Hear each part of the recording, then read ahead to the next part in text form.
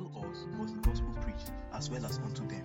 But the word preached did not profit them, because their faith did not feed on the word. The word of God is the life support of our faith. We live by the word of God. The Campaigner's Word. Listen and be blessed.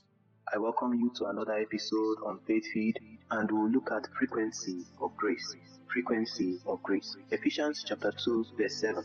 That in the ages to come he might show the exceeding riches of his grace in his kindness towards us through Jesus Christ. For by grace are we saved through faith, and not of ourselves, it is a gift of God, not of works, lest any man should boast. Grace is God's response to our weakness, and not a license for weakness, not a permission for weakness. It is an atmosphere every believer ought to recognize. Whenever grace is absent, mercy is difficult to find. That's where the Bible says, come boldly to the throne of grace, that ye may obtain mercy. So we come to the throne of grace, we come to grace to obtain mercy. Grace is an unmerited favor, an expression of God's love. 1 John chapter 4 verse 10. Herein is love, not that we loved God, but that he loved us and sent his Son to be the propitiation for our sins. Beloved, if God so loved us, we ought to love one another. If God was gracious to us, we have to be gracious to others. The first frequency is a pardon. Pardon for mistakes, a pardon for ignorance. Why is it a pardon? Because you were meant to be punished for that act. There are consequences for the road which you have taken, and those consequences is what the sacrifice of Jesus came to deal with.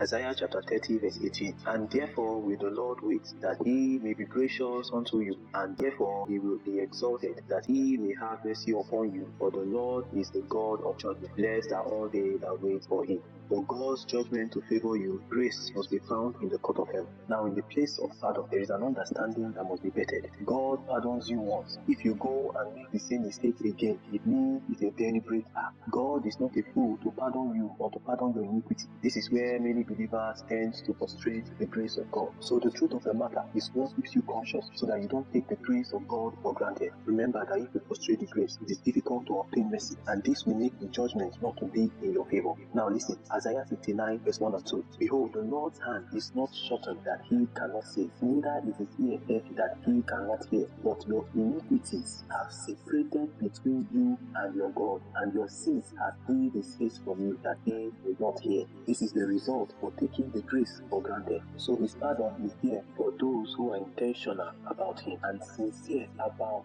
repentance.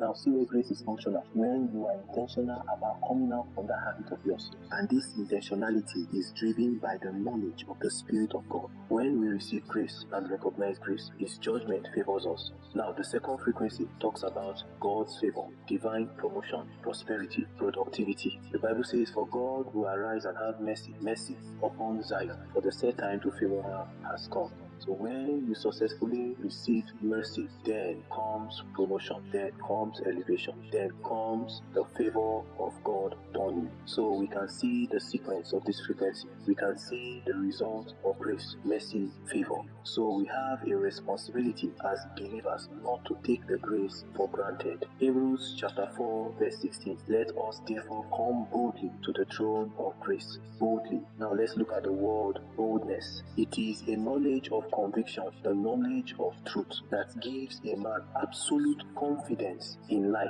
When your conscience is wounded, that boldness cannot be there. So the consequence of frustrating the grace is a wounded conscience, a conscience that is sealed with hot iron, a conscience that cannot bear witness with the Holy Spirit. Romans chapter 9 verse 1. I say the truth in Christ, and I lie not. My conscience also bearing me witness in the Holy Ghost. This was Paul's saying. Hebrews chapter 10 verse 22. Let us draw near with a true heart in full assurance of faith, having our hearts sprinkled from an evil conscience and our bodies washed with pure water. Your conscience is the voice of your spirit. A man who doesn't have a conscience is a man who has locked his conscience. When your conscience is snared, when you lock your conscience, you cannot come boldly to the throne of grace. That means you won't have the confidence in you. You cannot outsmart it. You cannot outrun it. If you make the grace of God of none effect, it will wound your conscience.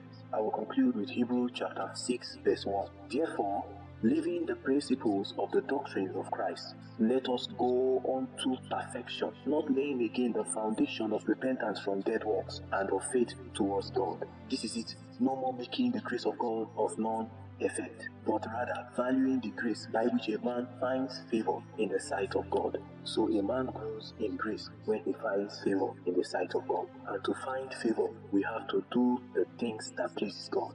For a man of the flesh cannot please God. Only a man of the Spirit, only a man that is conscious of the Spirit, only a man that knows the ways of the Spirit that can please God. The frequency of grace is an evidence of God's divine help. God delights in showing grace, but He hates when it's taken for granted. Remember, to walk in the frequency of grace, you need boldness. You need to establish your confidence in the Lord Jesus Christ. I remain the faith campaigner of Christ. Remember that God keeps your faith. Thanks for listening. Visit the Faith Campaigners website for more information. Remember that God keeps your faith. Kian.